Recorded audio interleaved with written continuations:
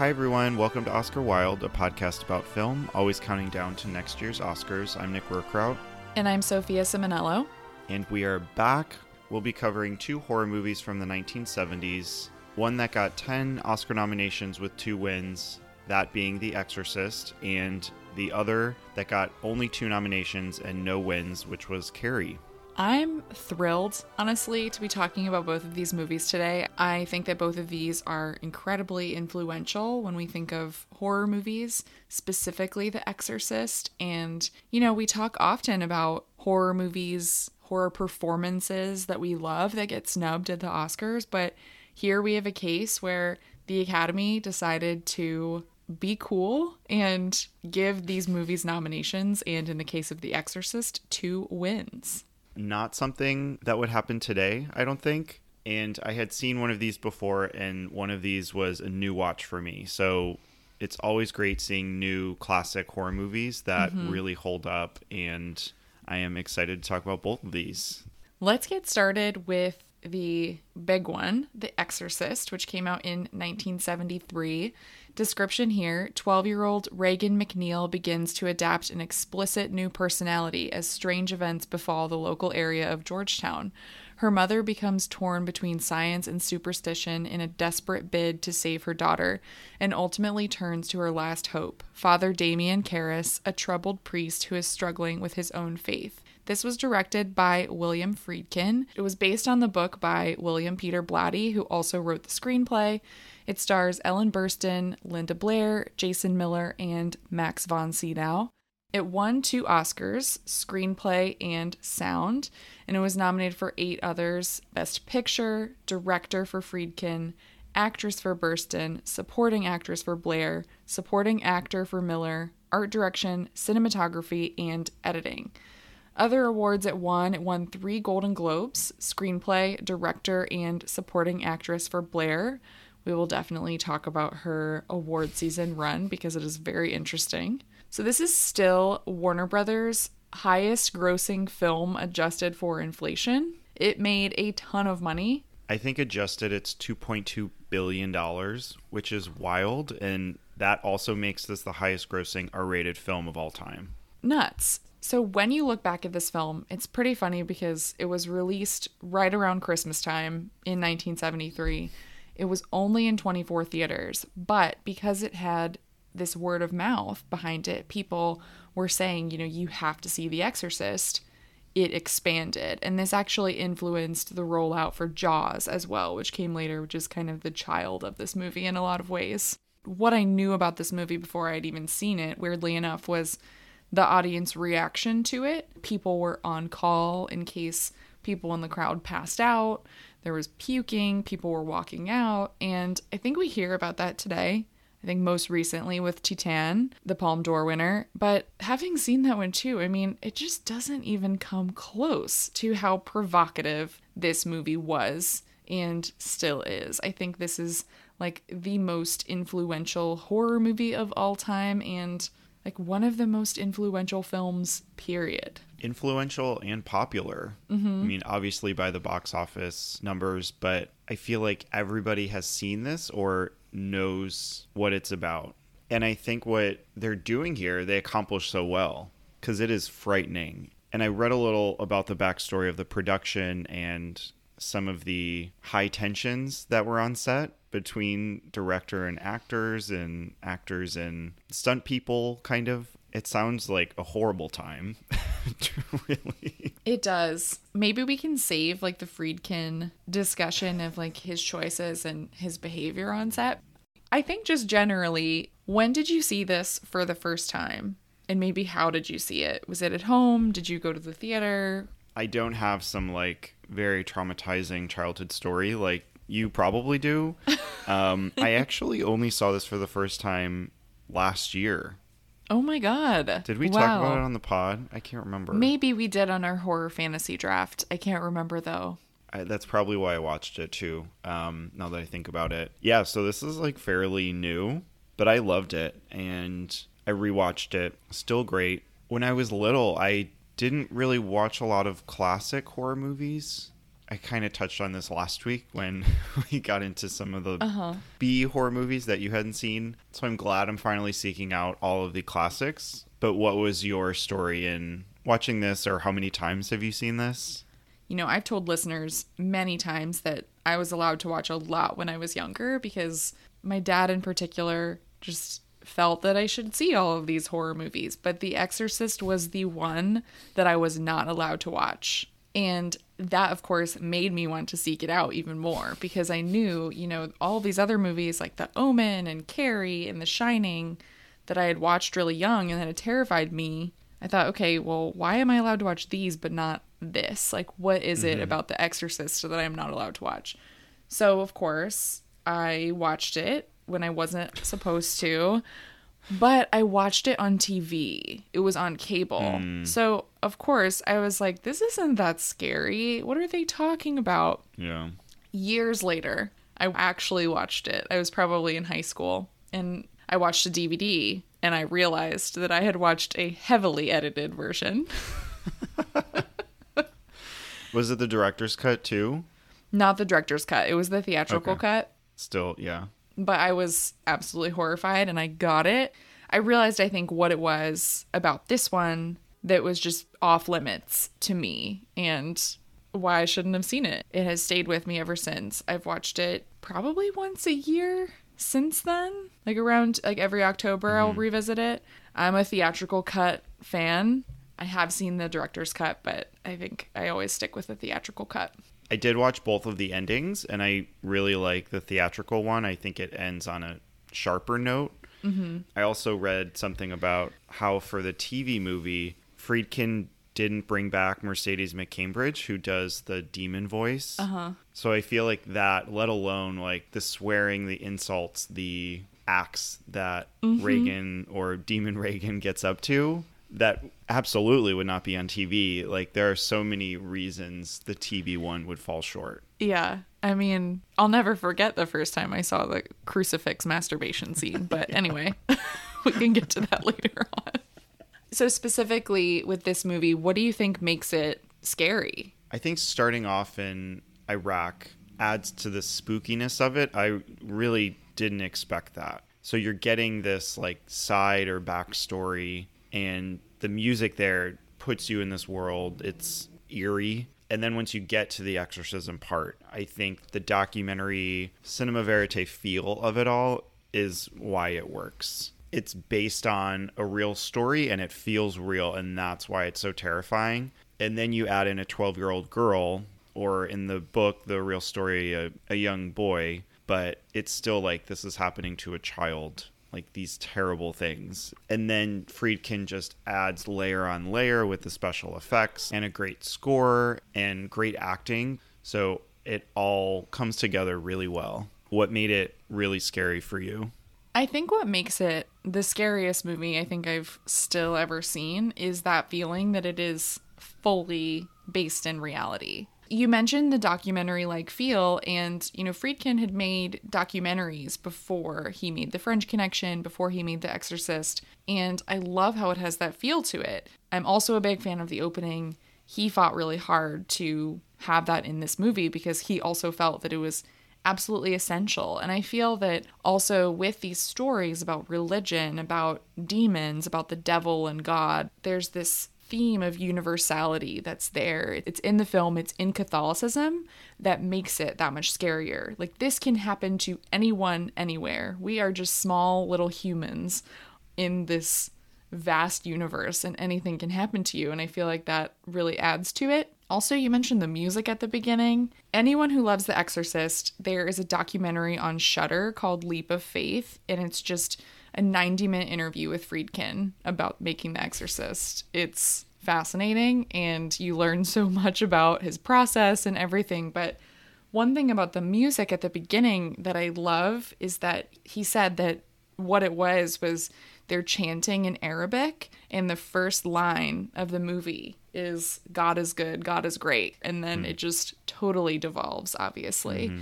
You descend into hell throughout the movie. So I think the opening is crucial to the rest of the story, and the slow burn style as well makes it so scary. if the exorcism itself lasted the entire movie, or if it was just this 90-minute movie about an exorcism, it wouldn't work nearly as well as it does. You have to get attached to the characters. You have to build up slowly to that point to make it really deliver. I also think why the beginning really helps and really adds to the horror is that it makes Father Merrin this foreboding presence, because we don't come back to him for quite a long time. Mm-hmm. And that fact alone makes you think, okay, wow, he knows what he's doing.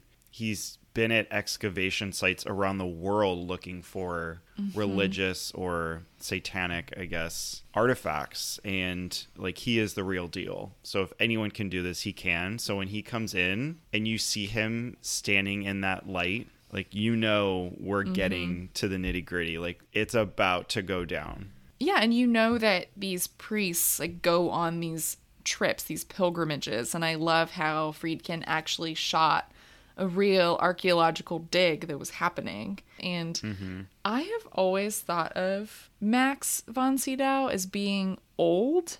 He's only 44 when they made this movie. They made him up to look so old. Yes, that's all makeup. Like, in my brain, he's always been 80. So, but yeah, that's all makeup. They caked that on to make him look like an elderly man, and it really worked. But then we cut to Georgetown. And what I love about it being on location in Georgetown, again, is that this feels like a real place. You know, in other horror movies, I feel like whether it's a modern one today and you just get all this CGI, or it feels like any town USA, here we have not only this beautiful place that looks like incredibly angular and really old and cosmopolitan, you have this part of the city that is steeped in Catholic tradition. Georgetown is like the signature Catholic college in the US. And having that history there, and I think also knowing in the back of your mind that you have probably that help and that assistance that close, it just adds another layer to this story. Is there any reference to the McNeil family being religious? Because I feel like with how the story plays out, they avoid religion. They're only talking to doctors until they've tried every single thing biologically with Reagan. Yeah, so they're not religious. Chris McNeil, I gathered that she's an atheist, and Reagan didn't grow up in religion. They are transplants to DC because Chris is there. She's an actress working on her movie, like on location. So they're just kind of dropped in this odd location, but they're not religious. And I think that's really important, because I think that Friedkin himself approaches this movie like he's a believer. I think he sees that that is something that he has to do in order to capture this like a documentary, but they're not. And I think that's a really important layer to the story, is that they've exhausted all of their options by the end, and they have to admit that it's something that they can't explain, and that makes it that much scarier. There cannot be a single person who walks into a room and sees a bed shaking like that and thinks it's something to do with a medical issue. But then on the other side, if you're explaining that to somebody, no one is going to believe you either. So it's like very much even just a religious trope of believing in what you see and hear.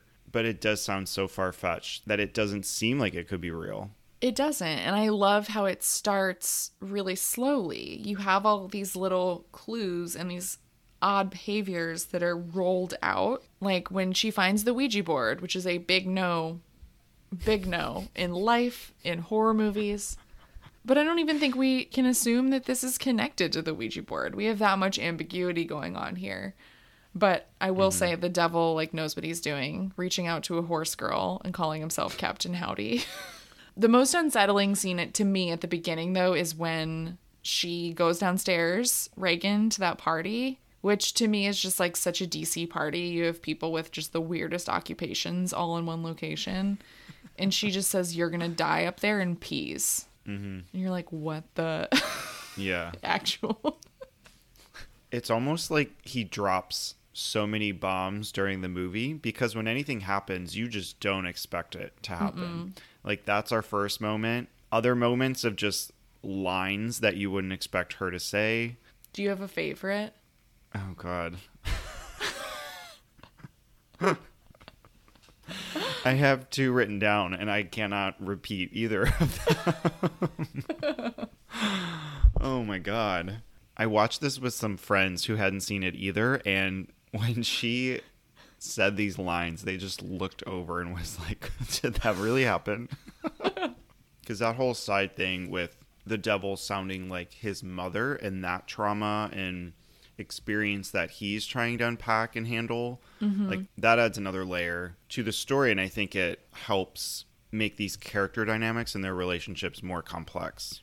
Yeah, and what I really love is that you have these 2 stories that you know will connect based on a shot that he sets up so ingeniously. I love it deeply when Chris is walking, Ellen Burstyn, she's walking, and she looks over and she sees Damian Karras having this conversation, and you want to overhear it, but a plane cuts in, like the sound of this plane flying by, which one happens in DC all the time. You always hear helicopters and planes. They interrupt everything. But that's just such like a real documentary feel like moment. It feels unplanned, but also it's like the universe telling you like you can't hear in yet. You'll know eventually. And it's another area that she doesn't know about. And she has so many questions. But I love Jason Miller in his performance as Father Karras. I think that he is the original hot priest. Like we talk about that with Fleabag, but to me, he's the original.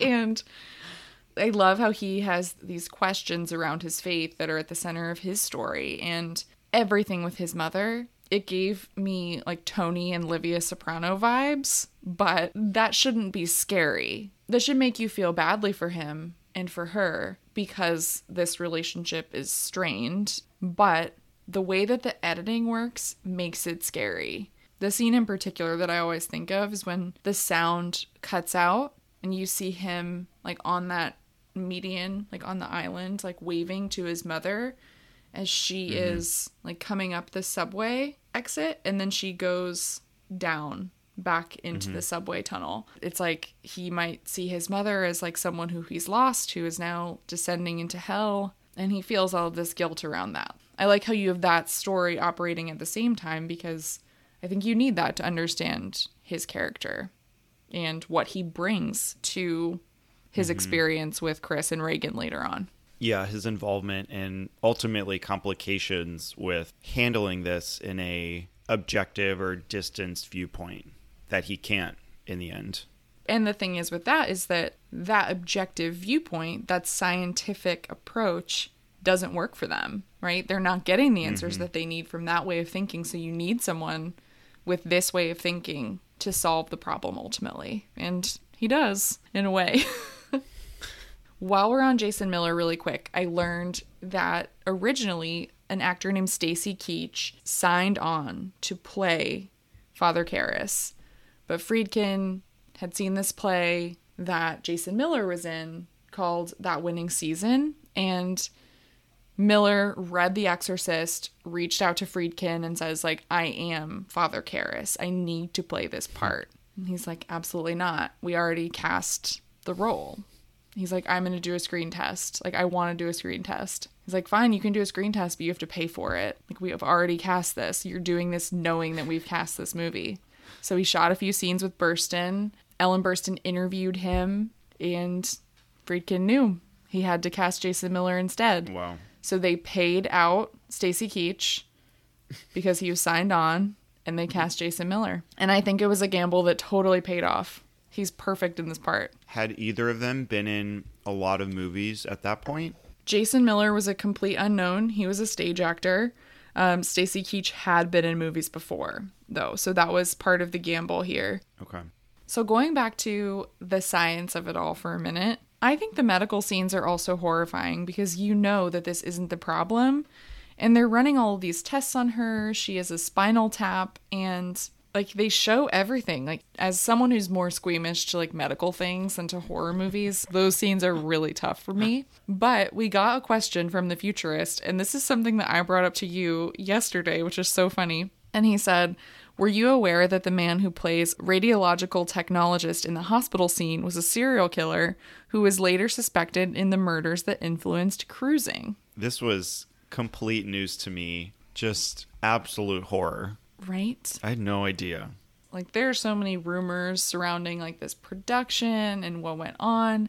But this is the most frightening thing. The man, his name is Paul Bateson. And I love pointing him out when I watch this movie because it is just, it's really terrifying when you think that they accidentally included a serial killer. And he was convicted in 1979 of the murder of a film critic.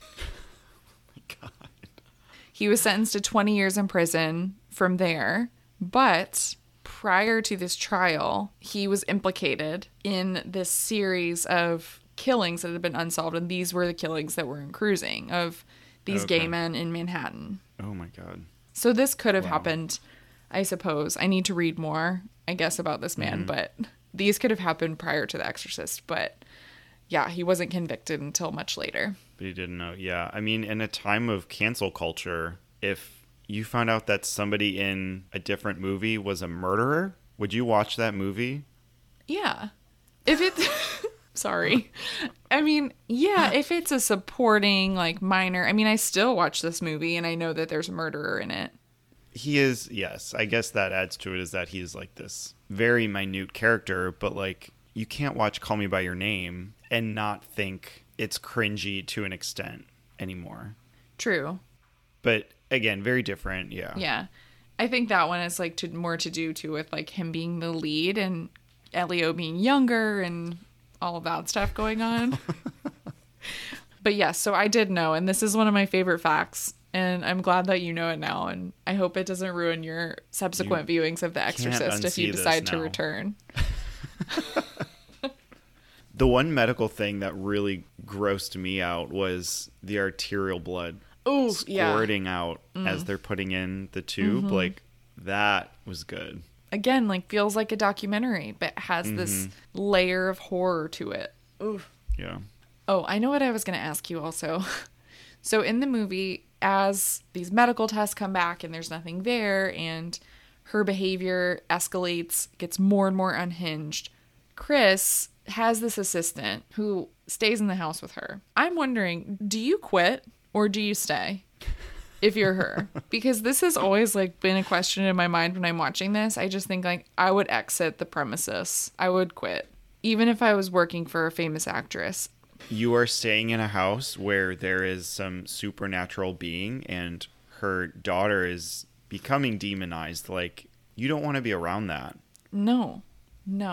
Like, if there was any chance that it could affect you, like, why? I don't know. Like, Hollywood, it's wanting to get in the business. It's like, how far would you go? I know, I'm kind of thinking of it like if I was Diane Keaton's assistant and this was happening to her, I probably would stay. Like, maybe I would. So talking about Friedkin a little bit, you've seen his documentary, so you've seen a lot more of him than I have.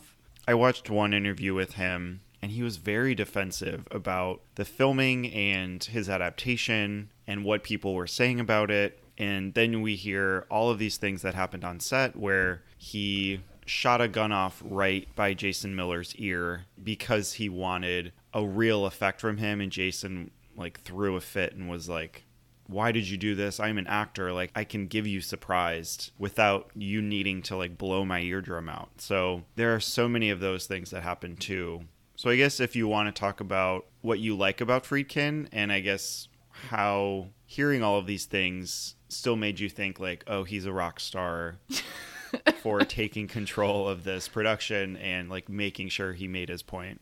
Well, I'll start out, I think. So originally, Friedkin wasn't the director that the studio had in mind for this. They considered Stanley Kubrick, which I love to imagine what that version would be like, Arthur Penn, and even Mike Nichols. So I think that all three of those versions could work in different ways, but I do think that Friedkin is best suited for this, and that's why I'm happy that he had it. And he describes in the documentary like so many serendipitous things happening that made this all come together. Like he knew exactly what he wanted this picture to look like. And as far as like the rifle with the blanks in it that he was shooting off, or like shooting the bedroom in a refrigerator, making everyone freezing cold, I'm not necessarily going to defend those things, but what I am going to say is that like his inspirations are pretty interesting when you think about the history of the stuff. So we talked about on our episode about 1951, George Stevens, who directed A Place in the Sun, who won Best Director that year. Friedkin actually read an article about George Stevens, and in this magazine, there's a picture of Stevens laying on top of this set holding a gun. And he would do the same things when directing to get emotion out of his cast. So he was inspired, I think, by people earlier who used similar techniques to elicit emotion and surprise out of his actors. And I think in some instances, it was the actor's idea to take it to the next level. Mercedes McCambridge in particular, that seemed to be her own idea. Mercedes McCambridge was a recovering alcoholic and thought to get the demon voice right, she needed to start drinking again, she needed to smoke again, she needed to eat raw eggs, she needed to be strapped to a chair to feel pain to do this performance. I would have a really hard time with that, but that's their choice, I guess, as an artist. So I think it was a combination of like his influences, his inspirations, decisions that he thought were right, but definitely wouldn't fly in today's climate, mixed with what the actors felt was necessary for their performances. And in some cases, I think a director needs to let their actors do what they do best and know that. But I think it's an interesting story. It's problematic for sure through today's lens, but interesting when you think about like what went on this set. And he certainly isn't the only one, and that doesn't make it better. But you mentioned Mike Nichols being in the talks for directing this movie. There was a quote why he turned this down. He goes, "I'm not going to stake my career in the picture's success or failure on a 12-year-old girl." There it is. I mean, I get that. Like, and Mike Nichols has made incredible films, but yeah, he's just not suited for this. And I'm sure Kubrick would have done even worse things. Like, please think about that for a second. He traumatized Shelley Duvall in The Shining. Yeah. But I also think with Friedkin, I think that his interest in and need for ambiguity, because that's how life is and that's how documentary filmmaking is. You just roll and you don't know what's coming. I feel like that suits this movie really well. It does, and all of those elements are why this movie works too. So it's kind of like you can't have one without the other, which, yeah, not super great, but it works. It's why nothing today has come close to being as provocative. The whole thing, for use another religious analogy here, there is like BE and AE. There's before The Exorcist and there's after The Exorcist. Like, that's it. That is the turning point. And I think that even makes a connection to Carrie, which comes a few years later. These two movies have some very similar themes. The biggest being this overwhelming fear of the main female character's sexuality and fear about her growing up and becoming a woman. And in The Exorcist, we have the green vomit, which was actually pea soup. This was a metaphor for menstruation. And there was an article I read that talks about this on Cinephilia and Beyond. And they say this was preempting Carrie, as the Exorcist is drenched in a kind of menstrual panic. And that is the literal imagery we get in Carrie. So I think that is a really, one, fascinating connection, but two, in how they both show them very differently. Which makes me wonder if that's why your parents didn't want you to see this when you were young, because you were like a Reagan of sorts. Oh my God. I mean, yeah, I would have been her age, which is like when I wanted to watch this. But yeah, I mean, I'm glad they didn't let me. That seems like a good choice. Do you have any other like favorite scenes in the movie? We can get to the exorcism in a second. That's the main part. I do like the scene when they show Chris acting on location in that protest scene. It adds some great development to her character. But it really comes down to the exorcism. Like that is what you think of when you think of this movie. Mm-hmm. Like the image of the ghoulish Reagan face is seared into your brain forever. Mm-hmm. Like the vomit, the bed rising, shaking, the black tongue, like all of these things. Yeah. The tongue is really bad. Do you have any other favorite scenes besides the exorcism? Yeah, my other favorite is when Lee J. Cobb is talking to Ellen Burstyn. They're sitting at the table, and basically he has to explain to her that he thinks her daughter pushed Burke, this director, out the window and down those stairs, the iconic Exorcist stairs in Georgetown. Highly recommend a visit, because the way that the camera moves, slowly in on his face, slowly in on her face, I love that. I think that's like, that is the core of the story. Like, you get all of the fear, all of the tension there, even in a scene that isn't as, I'll say, action-packed as the exorcism.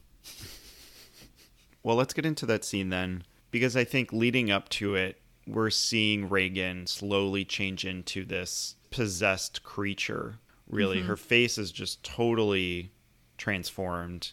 So once we get into the scene and she's strapped to the bed, I think what's also another great use of imagery here is her white gown and how like naive or virginal she kind of is.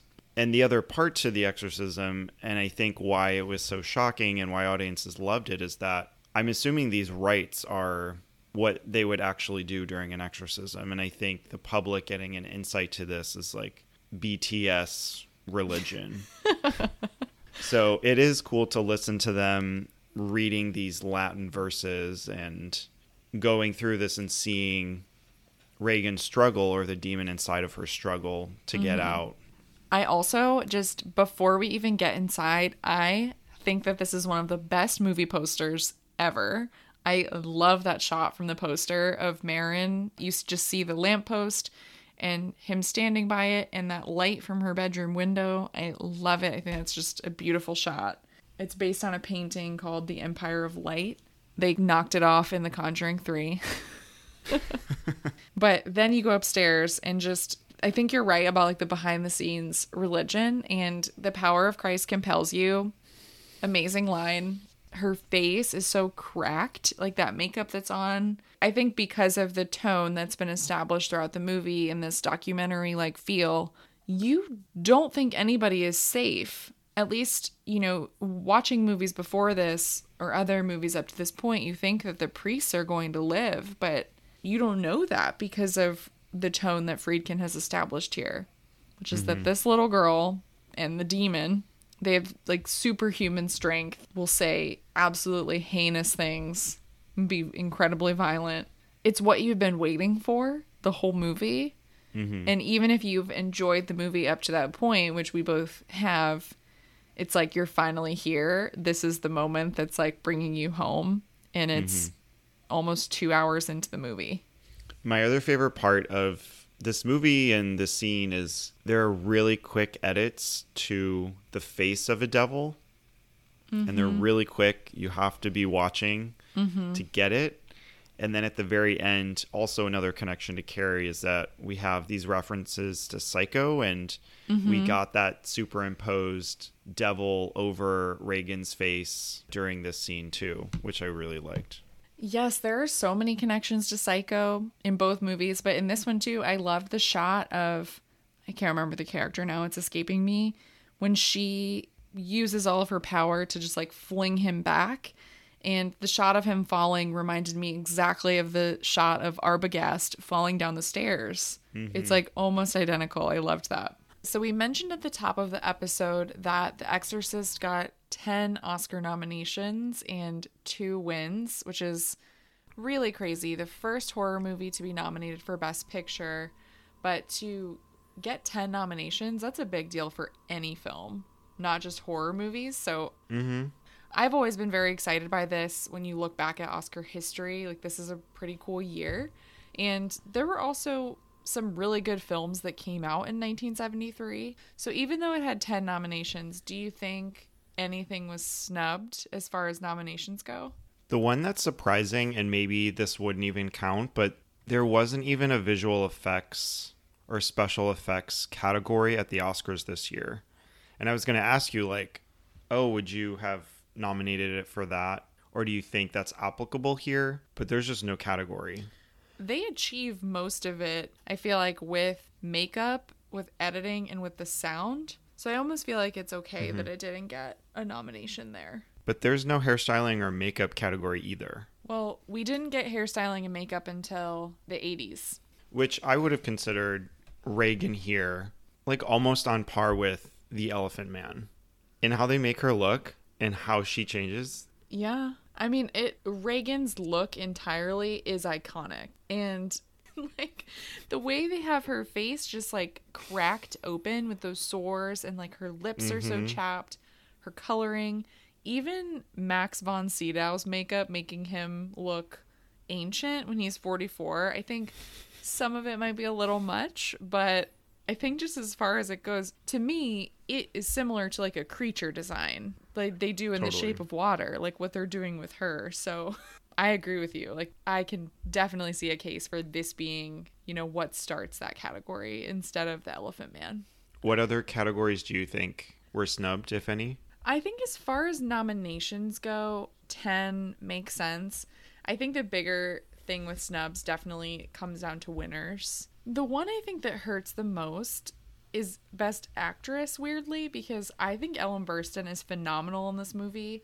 Like, she has to play this woman whose daughter is possessed by a demon, Pazuzu. She does everything that she can to protect her and take care of her, and there's just so much in her performance, and it's upsetting because I love Glenda Jackson. I really, really do, but A Touch of Class is not a great movie, and it's not memorable in the way that The Exorcist is, and I feel like this is, you know, another case of a woman in a horror movie not winning the Oscar. I'm wondering, was Max von Sydow considered lead for this movie? I would guess he was considered supporting. They put both of them as supporting. I feel like Miller could almost be lead. Yeah. Best actor that year, though, was stacked. Jack Lemmon, Marlon Brando, Jack Nicholson, Al Pacino, and Robert Redford. Like, are you kidding me? Yeah, maybe it was just very much a strategic move then. Yeah. I think we should talk about Linda Blair a little bit and just her nomination because she won the Golden Globe but didn't win the Oscar. The Oscar went to Tatum O'Neal for Paper Moon. And Tatum was 10 years old when she won, being the youngest winner, which I think it's funny that you have 2 child performances in this category. But we got a question from James at All About Oscar. He said, does the controversy around Mercedes McCambridge doing Reagan's demon voice and double acting some of the more taxing scenes take away from Linda Blair's Oscar nomination? If I'm correct, it was not so known beforehand, but by voting it was, perhaps hindering her chances. I feel like this is something we've talked about a few times on the pod, and for better or worse, it may or may not affect their chances. When I was watching the movie, I was hoping it wasn't Linda doing that voice. So part of me is like, I am totally fine with this. Yeah, it's hard because, like, Friedkin made her say everything. So, like, she is actually saying all of those lines. Like, everything horrifying you're hearing, Linda Blair actually had to say, and you can look on YouTube and hear like what she sounded like, which she's not exactly giving a performance, but also like she's a child having to say some of those things, so I can't really imagine like what that must have been like for her. But I would guess that it did take away probably from the way that like voters felt about her, from her reputation, I guess, like in this category. Because if you did think that was her for some reason, that would be horrifying, and she would instantly get my vote. I just don't know how anyone could, I guess, think that that was a child doing that. So, did she know at the time that she was going to be dubbed by another character? I'm assuming so. I think that she did, yeah. Okay. And maybe that's why she didn't go all out with her performance and like delivery. I don't know. I mean, that could be. And there's a whole controversy around credit because some people say that Mercedes McCambridge didn't want credit. She didn't want to be attached. But then, of course, like when the movie came out, she wanted credit. or like she was mad that she wasn't credited. There are all sorts of competing and conflicting stories around her credit.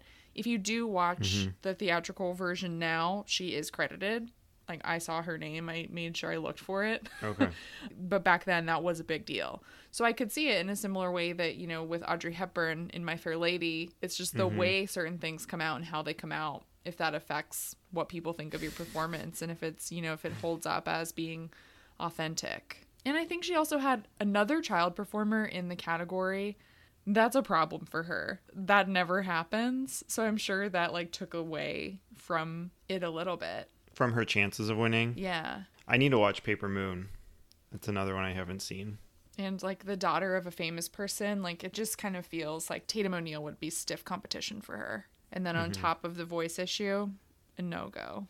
Director is also a great stacked category. George Roy Hill won for The Sting, but we also had George Lucas for American Graffiti, Ingmar Bergman for Cries and Whispers, Friedkin for The Exorcist, and Bertolucci for Last Tango in Paris. And those are all really well-known movies.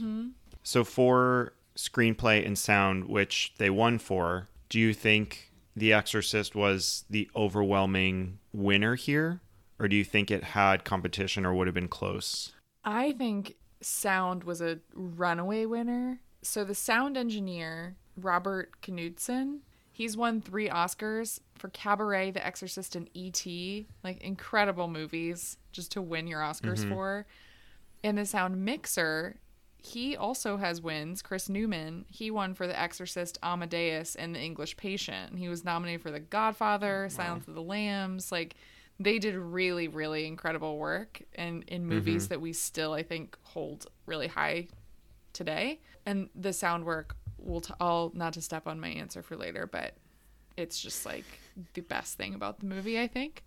In screenplay too, I mean, it was a well-known book at the time, and part of the story around it was like it being this adaptation and who was going to be attached to it. So I feel like that was where a lot of the hype was centered. So I feel like it makes sense, and that's where it has lighter competition too than some of the other categories.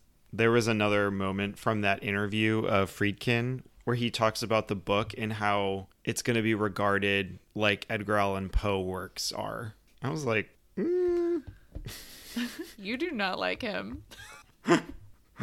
Personally, I think Friedkin should have gotten an Oscar for writing because he tore apart William Peter Blatty's screenplay and basically rewrote it. So, different sides of the coin. So I'm guessing you don't think he should have won director. Are you a big fan of The Sting? I did like The Sting. I wouldn't say that I didn't want him to win director. I think it's just a tough list of 5. And with The Sting winning picture 2, I wonder if he even had a chance. And George Roy Hill won the DGA. So it just, I think, like, you're right. I don't know how much of a chance he had. I think in a lot of ways, its nominations were its wins. And this was a thing where at the time, like, The Sting was also really popular and did really well at the box office, had Paul Newman and Robert Redford. So it was up against another really popular film of the year. It wasn't like a random movie just like came in and stole its Oscar kind of thing. So yeah, I think the 2 make sense. I would have voted for Bergman or Friedkin, either one. Not that I don't like The Sting, but you know, I'm always a fan of a split. How do you think today's Academy would receive this movie? It's maybe not a no-go, but I would almost say nothing, just because it's so horrifying. Like, to have a nomination, like, I could see that, but to have it in picture or director or any of those big categories, like, that's for sure not happening. I think it could still be a really popular movie, but I just don't think the Academy would have appreciated it or wanted to award something like this. I totally agree. I think what makes me so sad always when I think about the 70s and it being my favorite decade is because it's the last time that the critical consensus and the box office and the Oscars kind of aligned. The things that the people liked were really good. And the taste today and like what people are putting out and what people want to see in theaters is just different today. Like, people aren't flocking to the theaters to see The Exorcist or The Godfather or Network. Like, it's not happening. So I'll always be a little sad about that. But That's a long-winded way to say, no, I do not think the Academy today would go for this. And if you could give this movie one Oscar, what would you give it?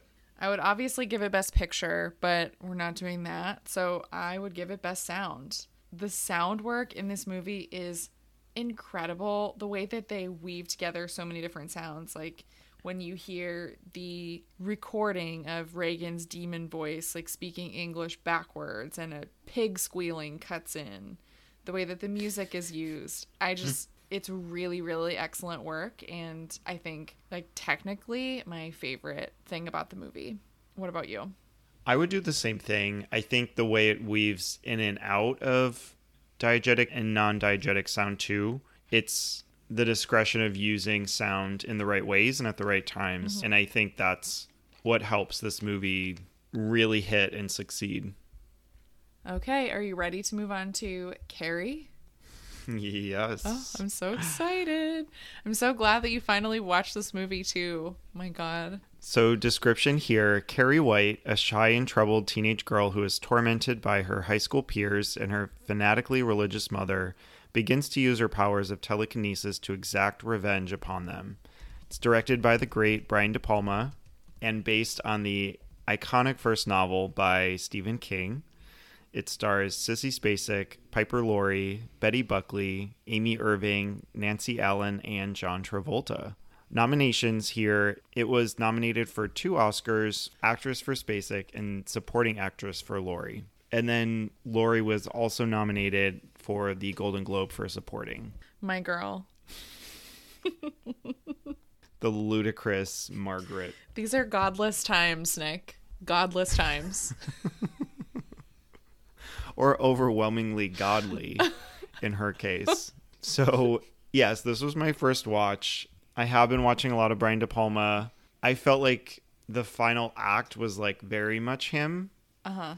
But I kind of didn't see as much of him leading up to that as I wanted, maybe. I don't know if you agree or not with that. But I think it really builds well. You get that huge climax that is so satisfying. Mm-hmm. Lots of jump scares. Lots of imagery and great performances. And it's so good at making you feel this torturous high school angst from the very beginning to the very end. So what are your thoughts on Carrie? And did you end up seeing this at a really young age too?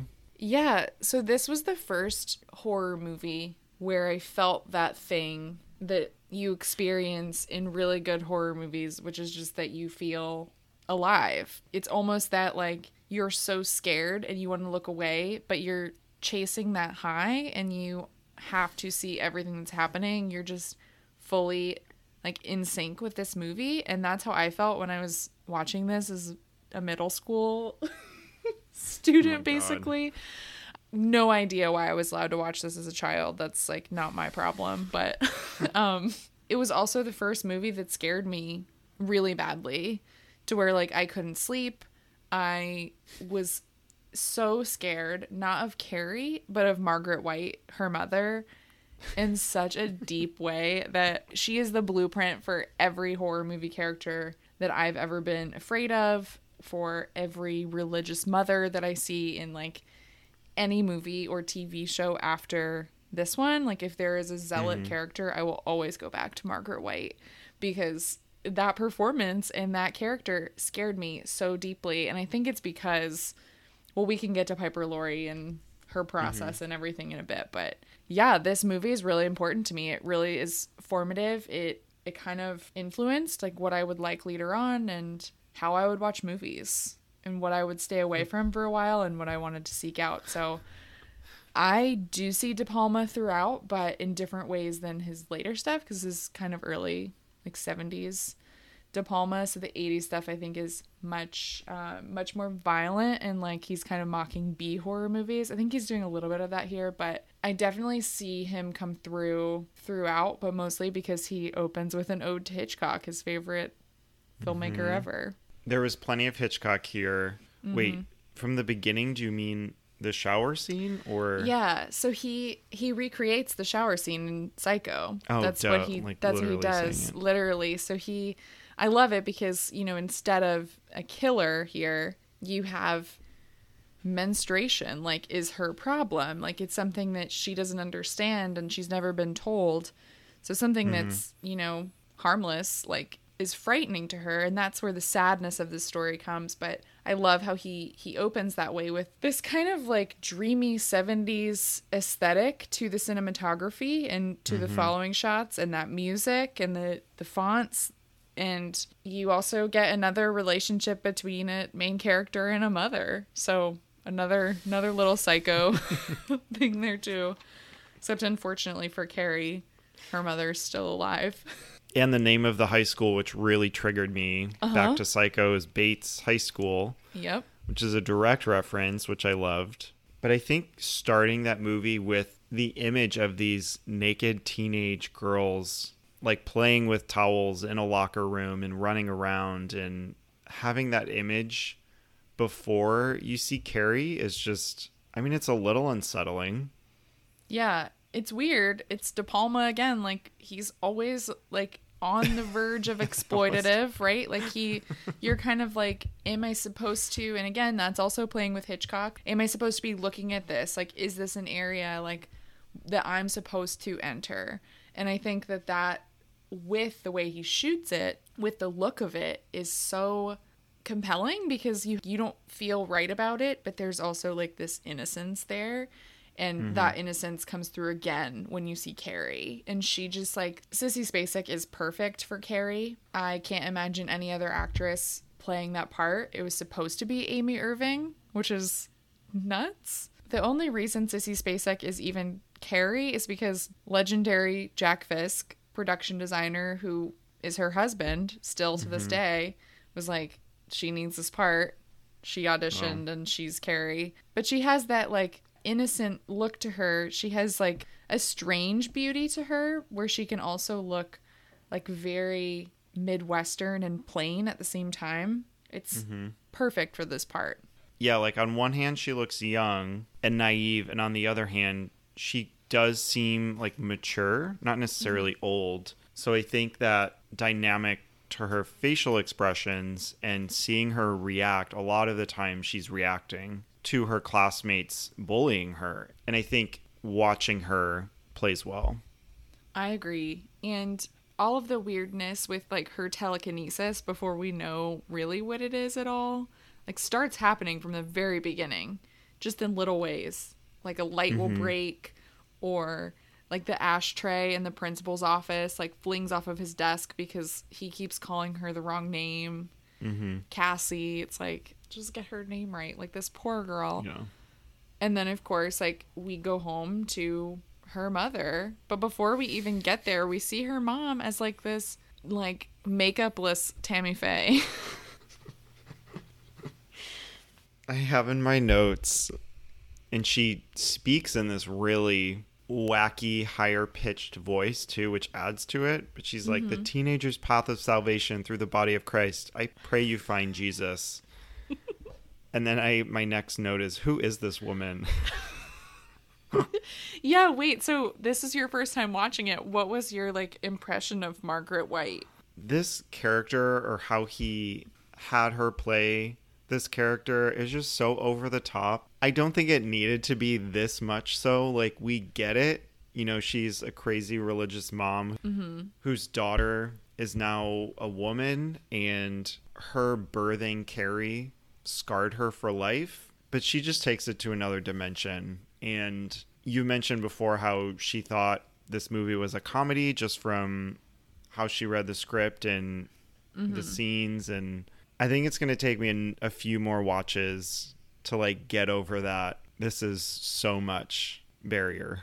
Yeah, but I think that's what really scared me, was I was just like, this is not how people act in the real world. And just knowing that someone could have a mother like this and was really scary. But the way she read the script, like she kept saying just that she thought the way the character was dressed and the things that she would say were just so absurd that it had to be a farce. It had to be some sort of satire. So they wanted her to play it really over the top. I think it works. Like, it does play with reality and the supernatural.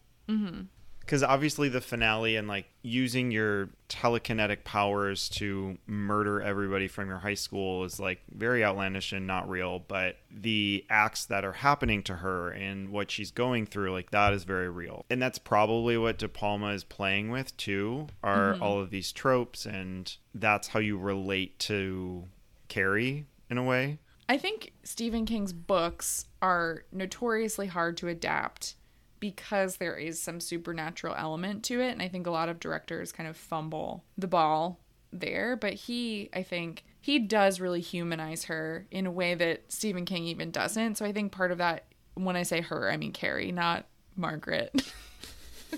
And the things that are happening to her are incredibly real. Like, kids in high school are actually that mean, which is just the worst. Yeah, the way the kids bully her, it's maddening. So when the gym teacher finally punishes them and she slaps Chris, like, I was all for that. It's like they need to suffer somehow, and she's not doing nearly enough to make them know that this is obviously wrong, and they don't care. They're kids throwing tampons at her in the shower and like making fun of her. And she tells Chris to spit out her gum at a different moment too. And she's like, you can choke on it for all I care. It was like, yes, this is what we want. That's so good. Betty Buckley is great in this movie. She wears so much blush at all times. Her hair is like so hairsprayed. It's great. She's like a perfect motherly figure to Carrie. She's like, you know, because she has this horrible mother at home. So it's nice, I think, for her to like have this woman who's really encouraging and kind to her and really kind of puts these other girls in their place. I also love how it's like Nancy Allen and PJ Souls. And Nancy Allen, of course, is like a De Palma mainstay. You've probably seen her in your De Palma watches, and she was married to him at one point. Yeah. And PJ Souls, who's also in Halloween. Also, Edie McClurg is in this, who's also in like Ferris Bueller and a bunch of other movies. So I love like the supporting girls, as mean as they are, like very well cast as these mean teenagers. Nancy Allen is evil though in this movie. Her and John Travolta, also his first movie. Yeah, she is horrid. Like, I did not expect her to be such a villain. And apparently they didn't either. Like, they thought her and John Travolta's character were just like comic relief for the movie because they were so over the top in a very different way compared to the mother. So I don't know what that says about the script, if all of these characters think there's something different, but it all plays well on screen. I don't know how to take all of that. I think it comes down more to like the challenges with Stephen King adaptations. When you're reading a Stephen King novel, it's so much easier to like create these scenarios in your own head and like believe what's in front of you on the page as opposed to when you're watching a film. And I think that a character like Margaret White or like Chris in the book, it's easier to see them that way. My favorite thing that Chris does, which I just think is like so evil, is when she and John Travolta are in that car and like in the middle of hooking up, she says, "I hate Carrie White." That is so good. I laughed out loud at that moment. It's like, wow, you are so evil that you're thinking about this right now. You really, really hate her. And she did just nothing stops. to you. Yeah. And then talking about John Travolta really quickly, this was the year before Saturday Night Fever. He very much rose exponentially from here. It's always exciting to see him, and he doesn't pop up until like pretty late in the movie. I had no idea he was going to be in this either. So when he showed up, I was shocked. Oh, yeah. It's exciting. So Amy Irving, who was going to play Carrie, plays Sue. What did you think of her? I don't know if I ever fully believed that they were trying to atone for how she and Tommy as well bullied her or just didn't stop Chris from being such a terrible person to her. So like Tommy taking her to the prom and Sue having this change of heart, I don't know if I like fully believe that, or it didn't come across for me well enough on screen. I think that final moment when she's going to stop Chris from pulling the rope, that moment is done really well, because when the teacher pulls her away, that's when you finally want her to come through and protect Carrie, and she can. I hate this character. Like, I will just say this. I think she's the villain of the movie. Like, Chris, yes, is evil, and Margaret, but they're, like, cartoon evil. This girl is the worst in that, like, she is trying to help Carrie. Really? You think that's going to work? Your boyfriend taking her to the prom? You don't think your horrible classmates are going to do something to her? Like, you're an idiot, Sue. Like, please, I can't with her. I really, like, every time I watch the movie. So, like, Tommy's poem and Tommy taking her to the prom. Cruelty. How do you... Okay. Awful. Is disingenuous and cruel to lead Carrie on like that. She's never had these experiences before. Now her mother is going to be even more awful. Like, when she sees her in the prom dress and she's like, you have dirty pillows. Like, what the hell? Like, what is going on? But yeah, it's just like she ruins everything. Like, yes, they pull the rope, but she also didn't really try that hard to stop them. Yeah. Like, she didn't crawl under there and tell them to stop. Like, pull the rope out of there. Cut it. Yeah. Do something. Do something. Scream. Like, do something. Yeah. Be clear. I don't know. My favorite thing that De Palma does here is how he blocks and stages the entire prom scene. Mm-hmm. It's just really brilliant. Like, I love the split screen. I love the way he uses sound when he cuts out the sound. And you know that everyone is just yelling, but it's just, you can't hear anything. And you know something bad is about to happen. And then it becomes like a giallo horror film. Like, this is the exorcism from The Exorcist. Like, this is what you came for. Mm-hmm. He uses so many different techniques that work really well together, ratcheting up the tension, almost in this, like, dizzying spell where there are so many things happening, and he does a good job in showing you all of these separately. And it was, like, way more than I expected to see. Like, watching the teacher basically get cut in half, I was like... Oh my God. And the other teacher was electrocuted. Truly wild. And I loved it. I love it too. And no one is safe. And in that moment too, you're kind of like, good for you. These people have been so cruel to her that you kind of want her to just like unleash on them. At least I do when I watch it. But it's also, I think, just so sad that you just want someone to like protect her and give her a hug and comfort her. But no one is there to do that. The other really sad moment during this scene is when the kaleidoscope is going and she's seeing everybody laugh at her, and they show that teacher laughing at her, but you know she really cares for Carrie, and it's like Carrie is so alone in this moment and embarrassed that nobody was going to be on her side. And understanding this character and that she's at this point, it's like this was the final straw, and it makes total sense. Right. And I think with that too, like, I love how he sets up that spinning camera, like when they're dancing, to just make it feel like this is this like fairy tale moment for Carrie. Like, she's experiencing happiness for the first time, or like she's feeling cared for. And then like her mother, that voice in her head, like that's what triggers her into like thinking that everyone's laughing at her, is her psycho mom saying they're all going to laugh at you in that crazy voice that I can imitate, but I'm not going to. We can put in the audio if we want to do that. They're all gonna laugh at you! They're gonna laugh at you! They're all gonna... Yeah, that shot with the spinning and how it gets faster and faster is so great. And of course, I love the scene when she's walking like out of the school and Nancy Allen and John Travolta are in the car. It made me think of Ma. Oh my God, yes. There's like one shot that I wonder if they actually took in Ma, like from Carrie. They might have. Yeah. I love that connection now. And I think what he's doing here, so it's real, it's supernatural, but it's also just camp. The mom is obviously camp, but having the like flying fire hose in the prom too, and like just spraying down people and people like falling over tables, like it's over the top where it's funny, but that doesn't distract from also the horror of it.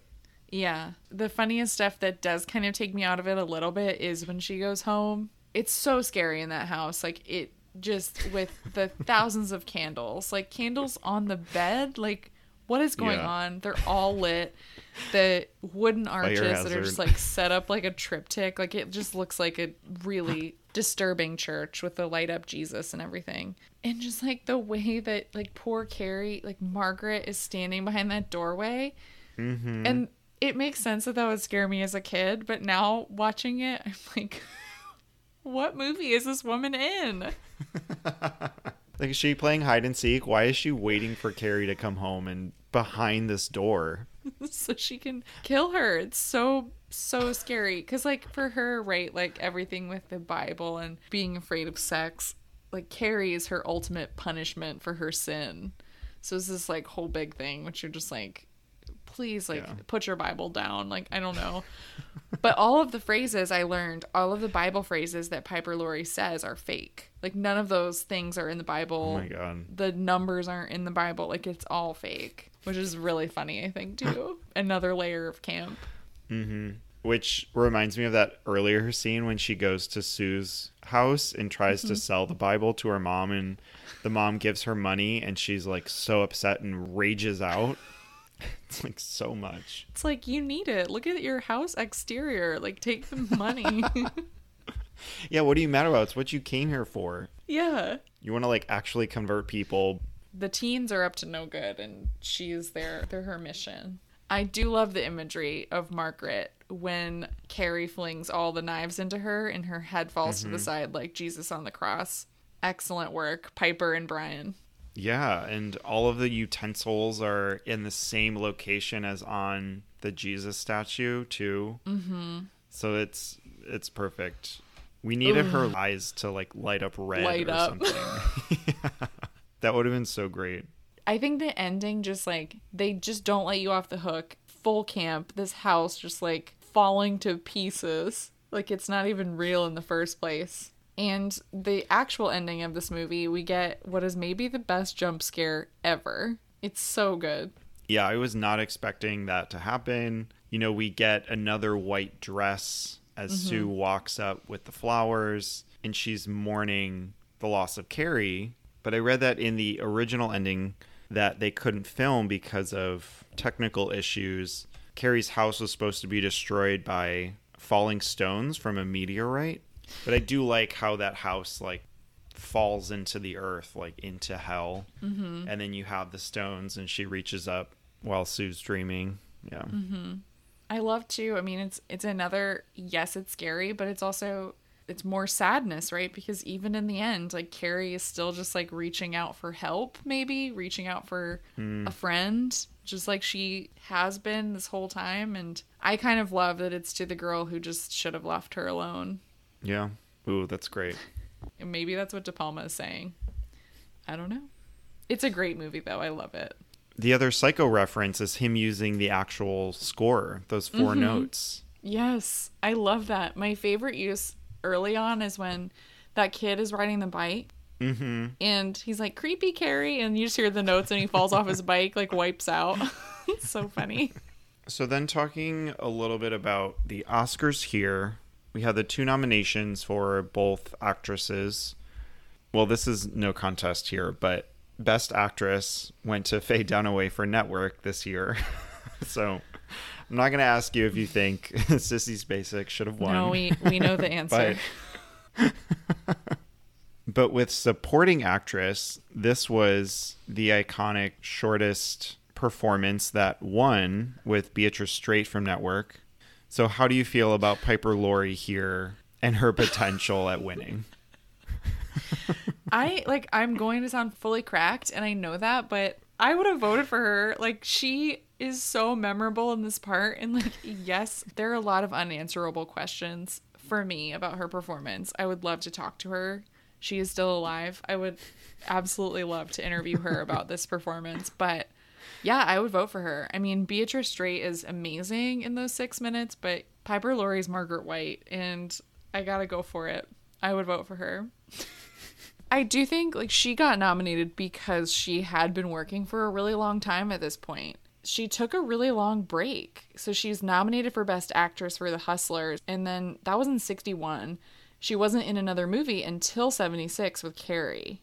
So I'm sure this was kind of like a welcome back nomination, and like what a return.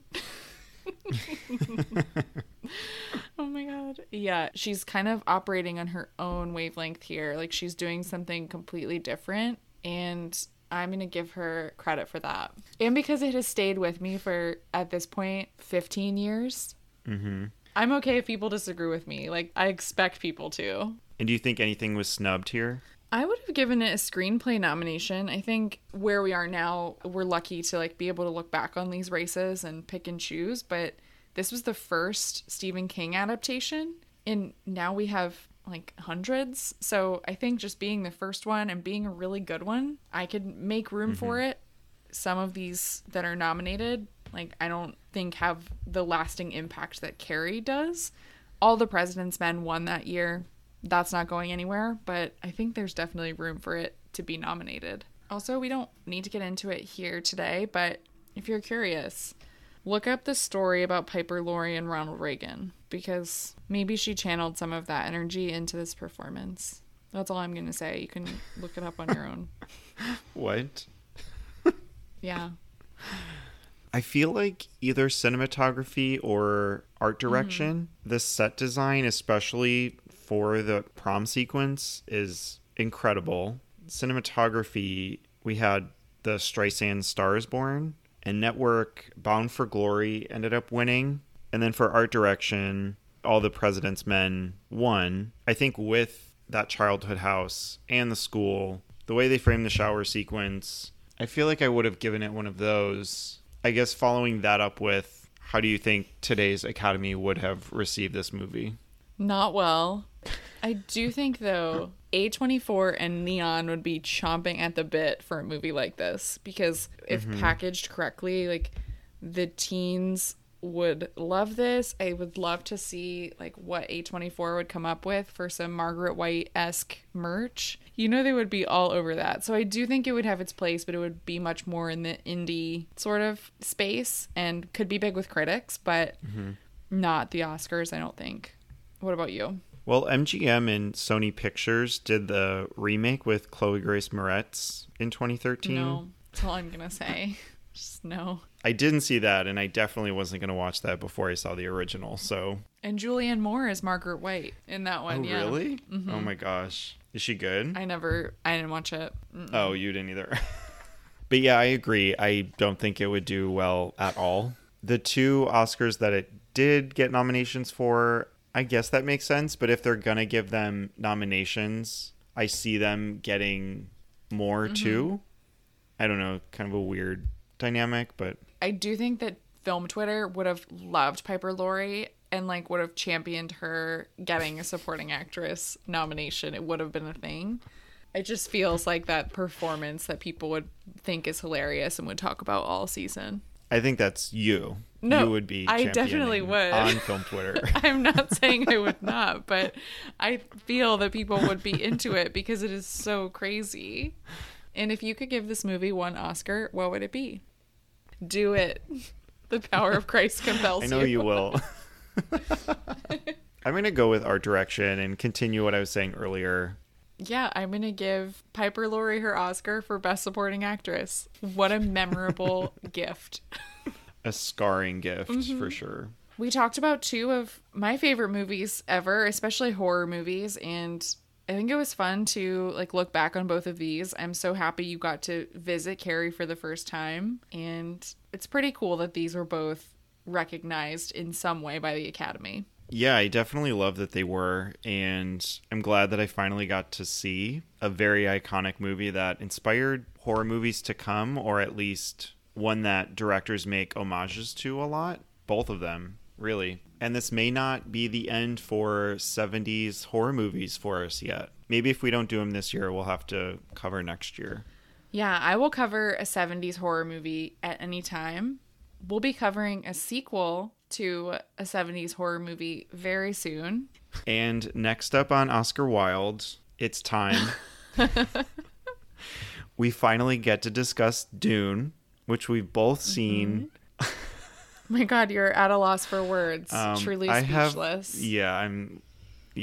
I have so many thoughts. I'm excited to chat about it. I won't give any spoilers away or really any of my reactions, but there is a lot to talk about, and the hype was worth it. The wait was worth it. I had a great time. Are you going to tell everyone what you said to me right before you saw it? Do you remember? It was like the equivalent of like, after this, I won't have anything else to live for a while. Something like that.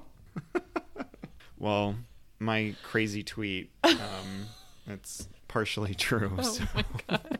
Yeah, so we both saw Dune at New York Film Festival. I'm very excited to talk about it with you and to kind of break everything down. It's an experience, and I'm excited for everyone to see it and to just talk about its Oscar potential, because I think it has quite a bit of it. So it'll be fun. Thank you all for listening. If you like our show, rate, review, and subscribe.